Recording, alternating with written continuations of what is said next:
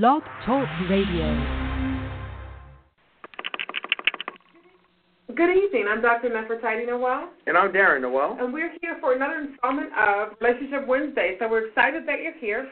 Let me give you a little bit of background. My background is I run a thriving private practice in Naperville, Illinois.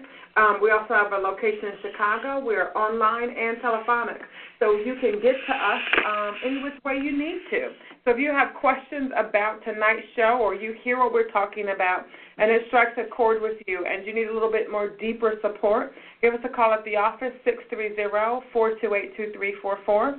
If you have a specific question tonight, give us a call at 323-693-3835. And just as background, we are full-service behavioral health, so we do everything from medication management, family therapy, individual therapy, group therapy, and workshops. Yep. And I'm Darren Noel. My background is in corporate America. Here in Noel & Associates, I focus on mock interviews, resume consults, and coaching. All right. So tonight our topic is setting goals with teens and tweeners, which we love to talk about family and relationships, and I feel like the relationship that our children have in our family is very, very interesting, and we actually don't, as a show, spend a lot of time on teen and tweeners, so we wanted to spend some time with that with you tonight. But we have a new associate to introduce you to today. Yep, we have LEAH TRAVERS-PUCCI. We want to welcome her to the show. And LEAH is a licensed clinical social worker. She's been doing that for over 18 years. She's got a master's degree in social work, and she's done significant work with K-12 grades, families, as well as children with special needs. She, again, like Dr. Well mentioned, she's one of the newest members here at the Noel & Associates counseling firm. So welcome LEAH to the show. Thank you. Nice to be here. LEAH, can you give us a little bit of your background on working with youth? Sure. I've been a school social worker for the past 18 years, and have worked with a lot of students with special education, special needs, students with significant maybe emotional disabilities, autism, developmental delays, so kind of the whole gamut of students with disabilities.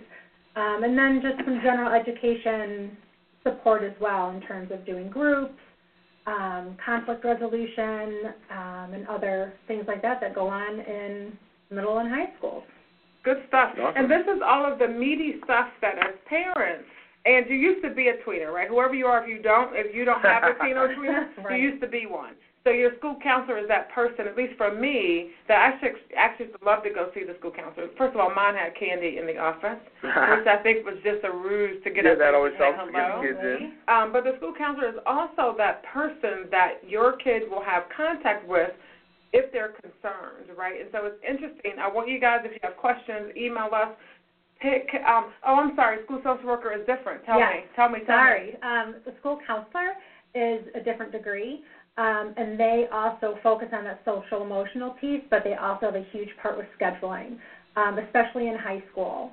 So they will see some general ed kids and do some groups and stuff, but they also look at building-wide interventions and, like I said, presentations, groups, and social emotional piece. But in high school, it's geared more towards their academic scheduling and career college readiness. Okay, and what does the school social worker do to pull that out? School social worker would focus more on students that have special education and IEPs with social emotional needs, and then that would most likely be their first priority because that is a legal document. And then outside of that, participating in groups, intervention groups, support groups, conflict resolution, a lot of overlap with the school counselor. There are just a few fine differences that are good to know. Awesome. Yeah. For people who don't know what an IEP is, sorry. An individual education plan. So if your student has maybe a learning disability or ADHD and they qualify for like a health impairment to help get support, it's anything that might negatively impact their academic growth. Okay. So for the people listening, if you're considering or your school has suggested an IEP plan for your child, LEAH may be a great contact for you to come in and do some sessions with to talk about what that can feel like and what an IEP should look like. I know a lot of people are you have two factions, people that want an IEP because they want to know that their kid's going to have set goals, and people who are afraid to get it because they don't want their kid labeled. My fingers just went up in quotes. And soon, guys, you will see us live because we got our camera and lighting in. You'll see all my hand gestures, and I'll try not to rub my hair the whole time I talk. But you should definitely give the office a call and talk to Leah about those things, because for parents and families, that can be pretty scary, and it's just sometimes parents don't have the language to handle an IEP.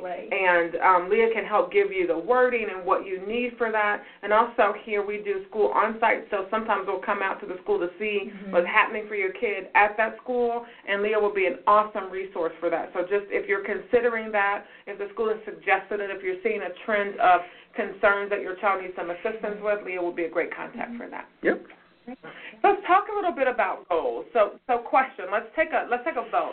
To do or not to do, set goals with your teen or tweener. Darren, what do you think? I think you should absolutely set goals, because you want to start them in a process get them ready for young adulthood. Let's start as soon as possible. Get them setting goals and so they can start achieving things.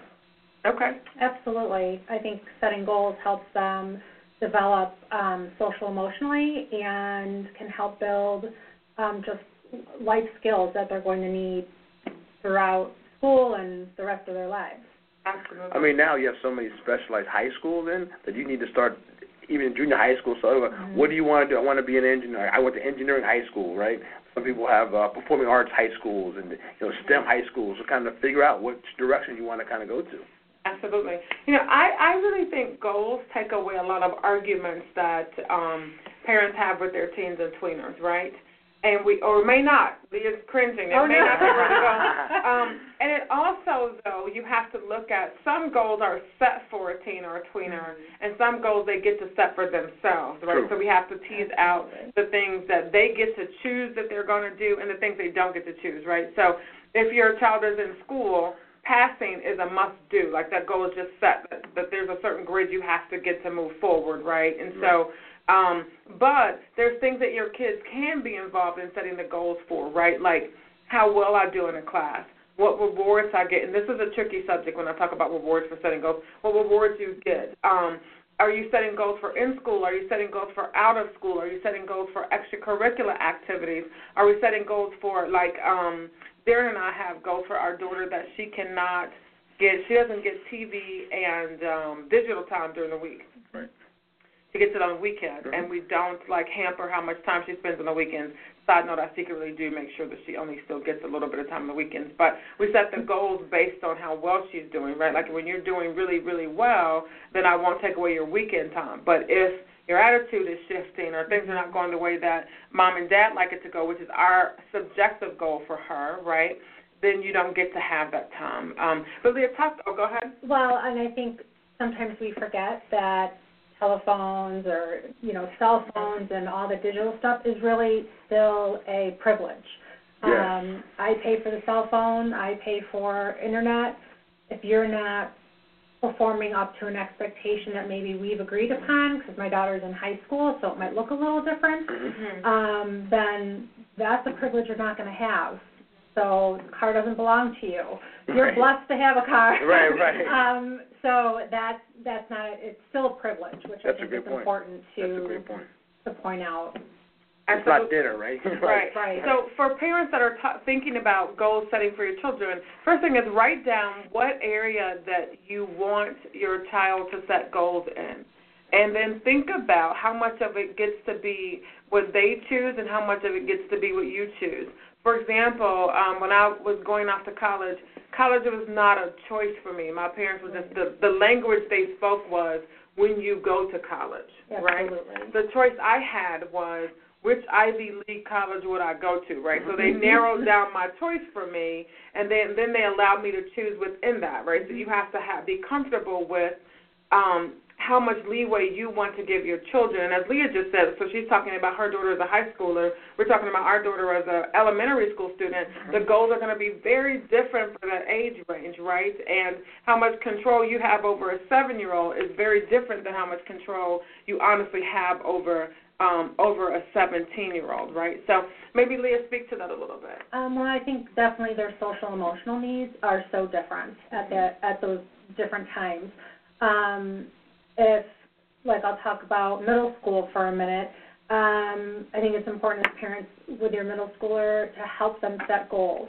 If it is academic and they want to play a sport, a lot of times that is built in for you almost, because you have to have a certain grade point to be on a sports team. But that's also a goal that you can set with your child. Like if you maintain, a B average and you want to do the play and volleyball, whatever the things are, make sure that's something that you present and maybe it's agreed upon, or you present it like you're going to agree upon it with them. And when they are successful, that's great. Give them that recognition, that praise. If their grade drops below B and you set that, then they need to have the consequence of it so that they learn how to reach a goal. Like, I didn't do it, or, I didn't study for this test. Mom's been hounding me all the time. She's on my back. I didn't study. I got an F. Now I can't be on the team.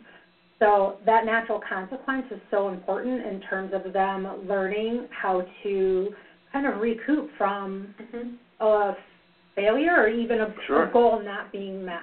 Absolutely. And it also depends on how much natural consequence you want your child to have, too, right? Like, because sometimes you have to pick up the pieces for those natural consequences.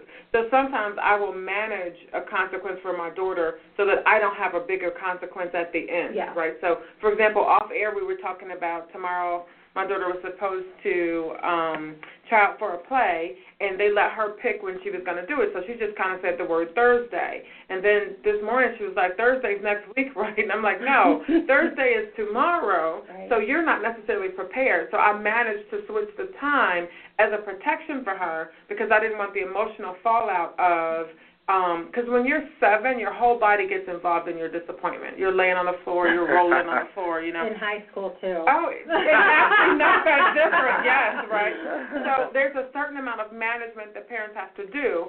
But on the other hand, I would say that I do agree with Leah that if you don't prepare your children that what they do matters, right? So if you don't study, I will not forget freshman year in college. Darren and I went to the same college. I will not forget freshman year. I have been straight A's from kindergarten to senior year, and in senior year I was in almost AP everything. Every AP thing was available. I went to college. I was also number 1 in my high school class. When I went to college, everybody was number 1 in their high school class. Everybody had AP courses. I was not a big fish in a little pond. We were all guppies together. And the amount of homework, and I thought I had a lot of homework in high school, but I didn't when I realized I used to do most of it, on the way home or most of it at lunchtime, right? And I could come home and say, oh, Mom, I did everything. I could type a 5-page paper overnight and it'd be like A quality, right? That did not work for me for college, right? And it was really interesting that I remember calling my mother saying, well, actually, freshman year went pretty good. It was the first time I took this crazy math class in sophomore year. And I called my mother and I said, I don't know what to do for this class. Do I stay in it and get the D for dismal, or do I withdraw from it and have to take it over again? I remember that was the first time in my academic life that I had ever felt I didn't fail the class, but I felt like a failure in the class, right? And it was interesting how my parents handled, like my mother said, well, what are you going to do? Like, did you study? And what's the consequence of getting a bad grade in this? Will you get into medical school with a D? And I knew the answer was no. Like I knew, because there was a book for all the medical schools and the MCAT and everything that told us what it was going to look like. And none of it corresponded with that D that I was getting in. I think it was either organic chemistry. Now I've forgotten the class because I retook it somewhere else and I got a really good grade. But I just remember having to eat that feeling, right? So what do you suggest that parents do to help kids in that scenario? Do we cover for them? Do we let them fall? So as a parent, I've done both. And I think some of it is situational. Recently, an example I can give is, high school starts at 7 a.m. So daughter gets up at 6. She's in the car by 6:30, likes to get there early for the parking spot.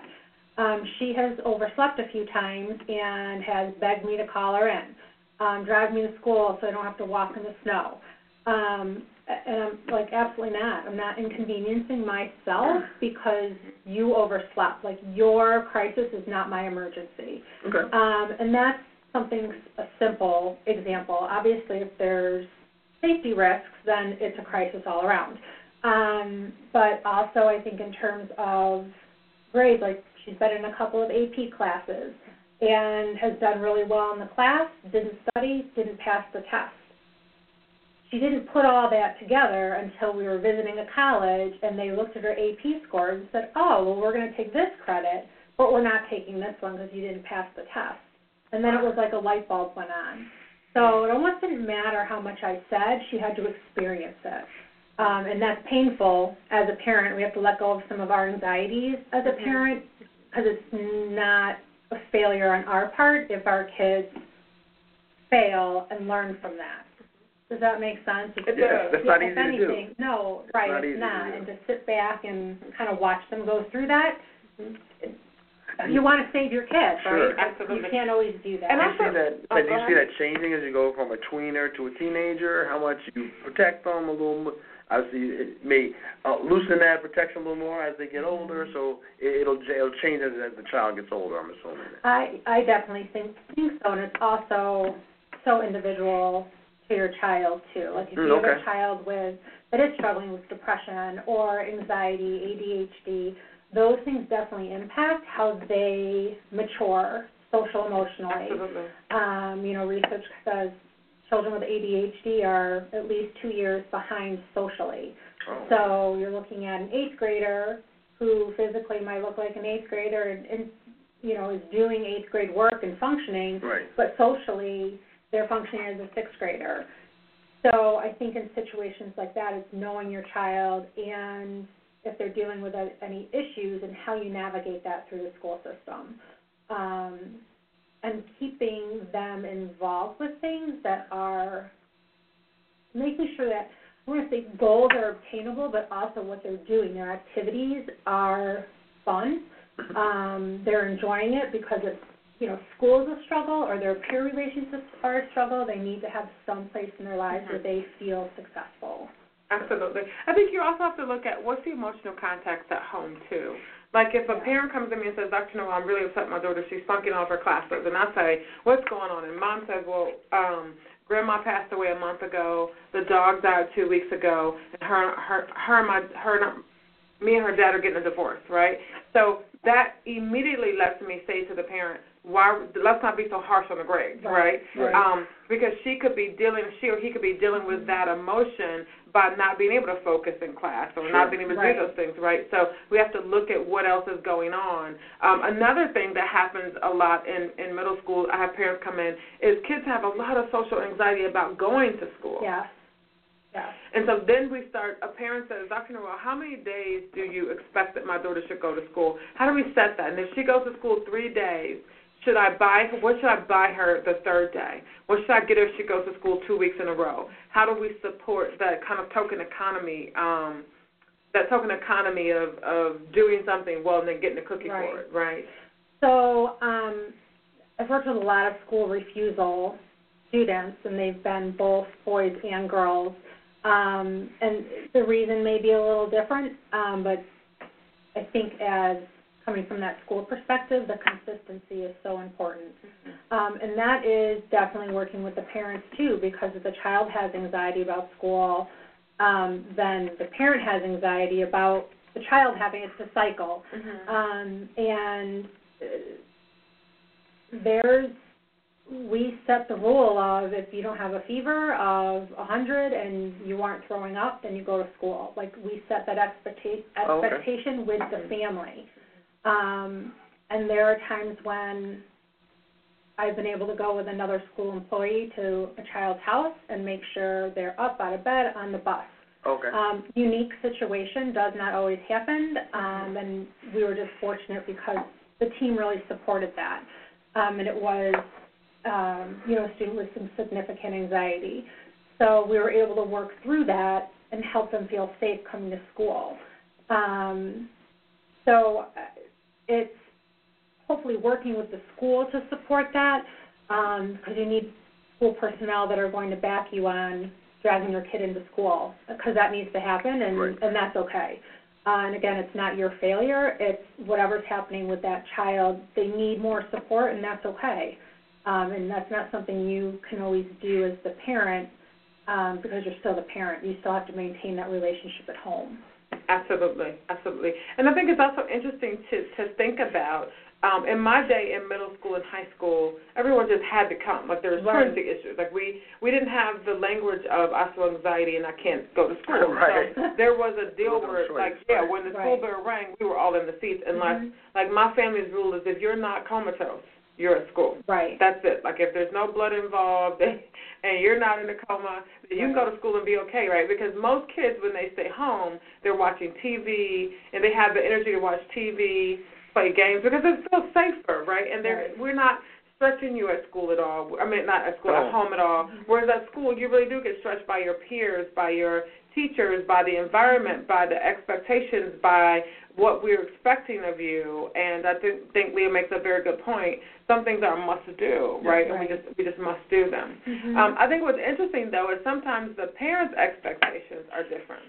I've had parents come to me and say, I just want my daughter to not have anxiety, and if that means not going to school, then we'll homeschool. Or then we'll do, there's these degrees, high school degrees you can get online, so people will do different things of that nature. And we're not judging. Where you fall is where you fall, but I think one of the things we have to look at is how do people function, like helping your kids set goals that will help them function well in greater society, right? And at work, for the most part, unless you're given the day off, you've got to show up. Right? You can't say, there have been some cases, and those cases always make the news, where someone has anxiety and they can't come to work, and they've had to sue the organization. Like, it's not just as simple as saying that I need a special plan to not come to work. It's a forced situation. Right. Yes, it's not a smooth process. There's paperwork involved. Lawyers are involved in it, right? It's not just something, it's not a big deal. No, it's a very big deal. And although and there's nothing that's normal, quote unquote. Some things are traditional. Working is a traditional thing, right? And so there's always somebody that falls on either end of the bell curve, right?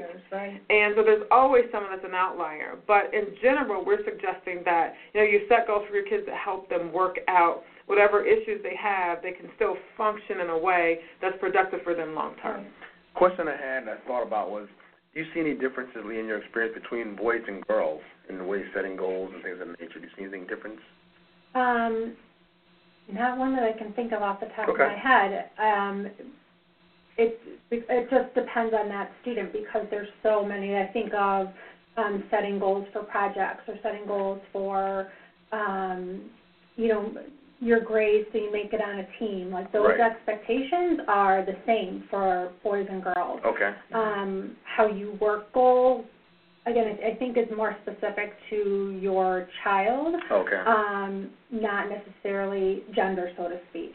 I'm sure people experience it differently, but some goals or, if we have behavior charts at school, those look the same for consistency, for the students, for the teachers, for the parents, so they all look the same. The specific goals might be different because they're looking at different issues.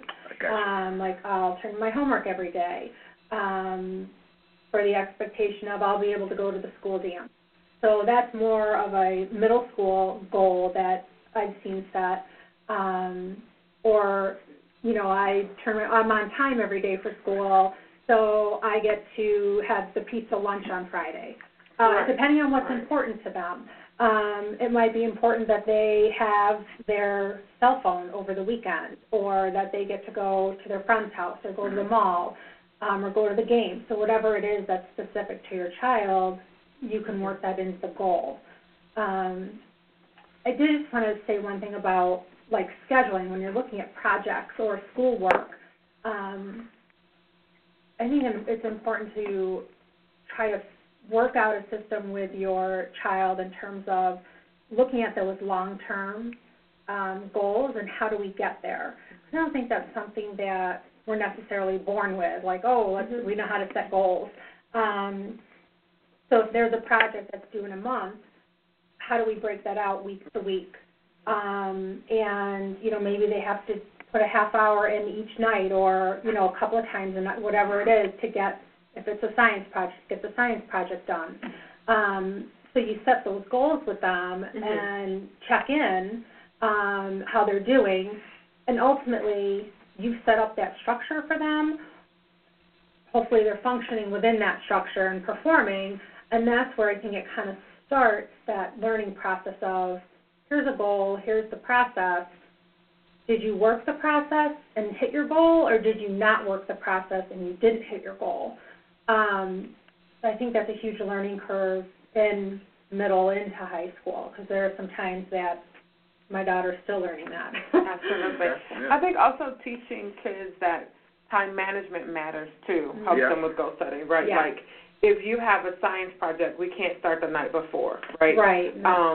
There's a step process to that. Right, yeah. right. Like my daughter did, last year I think we studied which bubble gum, so 7-year-old projects are very different. Which bubble gum makes the biggest bubble? Yep, Is that what it was? Yes, that's what it was. So she had to make a list of all the bubble gums she wanted, all the places she thought the bubble gum would be.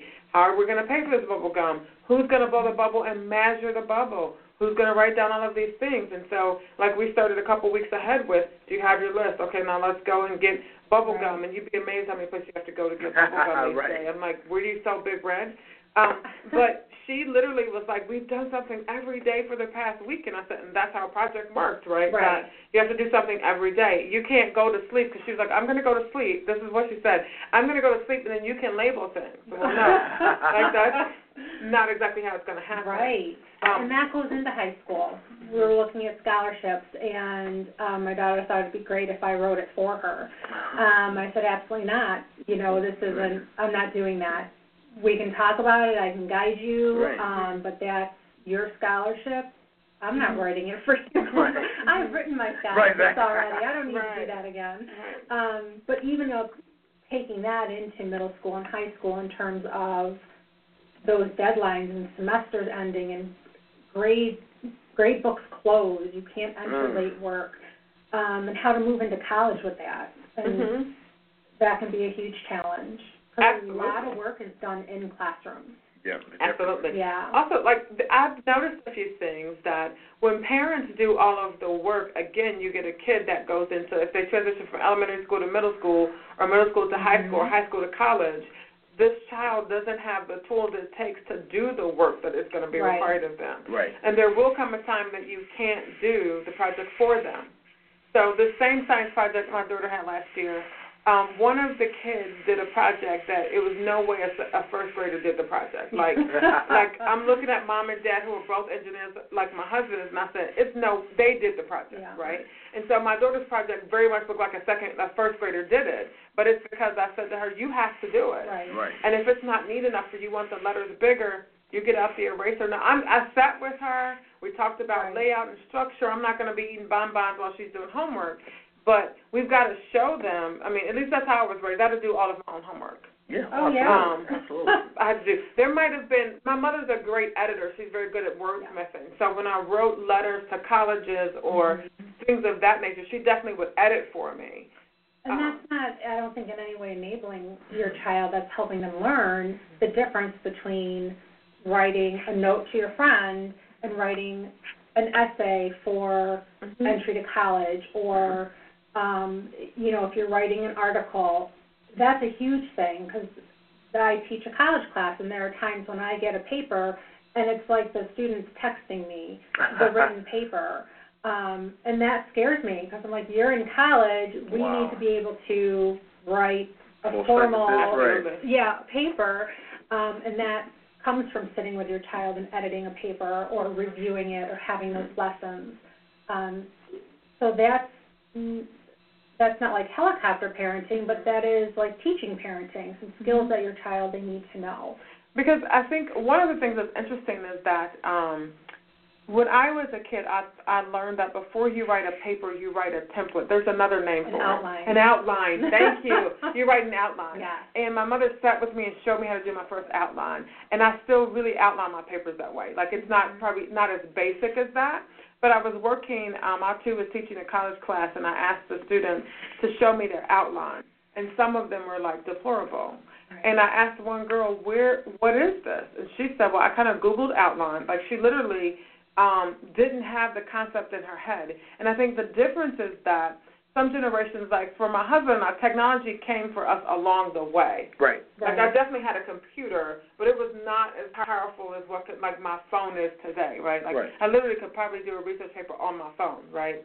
But I still use that outline in my head because that's how I learned to do things. Transition with technology. Absolutely. Yeah. So if you don't teach your children to have basic ways to plan for themselves, if like, you know how you watch those movies and it's the end of the worldscape and the internet goes out and people have to count money. A friend of mine was making me laugh the other day. She said she paid for her McDonald's in quarters, right? And the girl could not count the quarters at the front. She had to call the manager over for them to count 4 quarters equal $1. And it's just because I sort of feel like we've gotten away from training people to do things, to just sort of, well, we can do it. You can just let someone else do it. Or my daughter said to me, why would I learn how to count when I have a calculator? And I said, well, the batteries may die in the calculator, right? Because your brain is the biggest calculator in the world, right? And it's the difference between, and I'm sure you've dealt with this. What about Common Core math in middle school? What do you think? What do parents think about it? Oh, we're close to time. Well, quickly, I hear that a lot when we're in meetings, that kids don't need to learn how to count. And I don't mean they don't need to learn how to count, but there's always a calculator. There's a phone. There's this, like, long division. If you don't understand long division, we're not going to hold you back a grade because there's calculators. You can figure it out in a different way. So it's almost teaching them some different coping skills, which obviously we can see both sides of. One, they can't count change. Two, hopefully the register doesn't die on them. I mean, I remember using old-fashioned register. And I counted change. So, So things to think about. Darren, really quickly, can you review what SMART goals are from last week, just so we know? Sure. SMART goals, they're specific, they're measurable, they're attainable, they're relevant, and they're time-bound. SMART goals. And those goals, setting a goal like that works for adults and for kids, right? And I think it's so timely for teens and tweeners because they live their lives based on semesters or quarters or trimesters. Like, they live their entire school life is based on deadlines. And if we teach them deadlines early enough, then they know that when college says you have to apply by January 5th, they mean January 5th and not January 15th, and you can't write a I'm so sorry, I'm late letter, that you have to do it. I think goals also give parents and kids something to talk about that's not an argument. You can say, how are you doing on your goals, Susie, right? And then that can spark a conversation. And then you can help them reach their goals by not doing it for them, but actually coping. Leah said something very important. We've got different tools, right? And so if you've got a tool to help your kid, like maybe a family calendar, we have a dry erase calendar on the wall in our foyer area where we write down, my daughter has to put down all of her social events, which are quite consuming our lives, right? But if she sees another event, she doesn't get to write her. So one of the goals is if she wants a play date, she's got to say something earlier rather than later, like it can't be same-day play dates. And I'm sure each of us here have something similar that we do with our kids. But is there anything you want to end on for people to know about teens and tweeners? And I think it's just important to keep in mind that for that age group, goal setting is different. It's difficult because it's psychologically challenging, because it's not necessarily something their brains are wired to do. And everyone's so in the present, like immediate gratification. Goal setting is important to help with that as well, because you fail a test, the next day it's not going to, your grade isn't going to go back up to an A. Absolutely. You're going to have to work for a month, 2 months to see improvement in that grade. So I think that's universal in different situations, but that long-range thinking, Right. Even the same with kids earning money. My daughter just earned $15, and now she wants to buy a car, right? So it doesn't work that way. And we talked about how you have to kind of stack your money a little bit, and what those expectations are. And I'm sure 17-year-olds aren't that different with money management. It changes a little, just because then you break it down into she has a job. Well, half that money we're putting right into a savings account for college. The other half is yours, and how you manage it is on you. Don't come to me for gas money if you haven't managed your gas, your money. So she ran out of money. I said, well, I guess you're not taking your car. So natural consequence. Which isn't the end of the world. They can Right. use, my mother used to call it bus number 11, your legs. You can use bus number 11 Yes. to get everywhere you want to go, or your bicycle. So Right. if there's deeper questions that you have for Leah, she's definitely available to you at Noel & Associates. Again, give us a call at 630-428-2344. And she can you tell us a little bit about specifically your niche, the things that you do well in therapy? I worked a lot with, again, children, tweens, teens, young adults, families in terms of dealing with some of those school issues, managing conflict at home, or looking at, they're struggling in school, what is that going to look like, or what do we do? So navigating some of those different issues. And then specifically working with teens or young adults that have maybe anxiety, depression, are struggling with some of those life issues, and working with that, and again, trying to set some goals and coming at it from more of a eclectic point of view and what works with that client, setting goals. Okay, yeah, very good. Awesome. And one of the things I want you guys to remember is we are talking in general tonight. You may have some specifics to your child that's very different. So child that's suicidal and dealing with depression and anxiety, Right. we set a whole different list of goals, right? The goal Absolutely. is let's be safe, let's stay alive. Mm-hmm. It's not let's go to school tomorrow, right? It's kind of Right. tweaking those goals. And Leah's very good at helping families kind of navigate and dig through the spaghetti to get to the meatball, right? Like, here's the meatball right here. This is what we need to focus on. So definitely give us a call to work with Leah. And Darren and I will be back next week talking about setting goals again and how spouses can support their husband or wife in goal setting. And so thanks for tuning in tonight. I did see some of you guys that were calling or emailing with questions, but we were so meaty with content tonight that we did not get a chance to talk to you. But you're welcome to call back next week. So thanks for your time, and we'll talk to you next week. Thanks, folks. Have a great week. Thank All right. you. Bye-bye.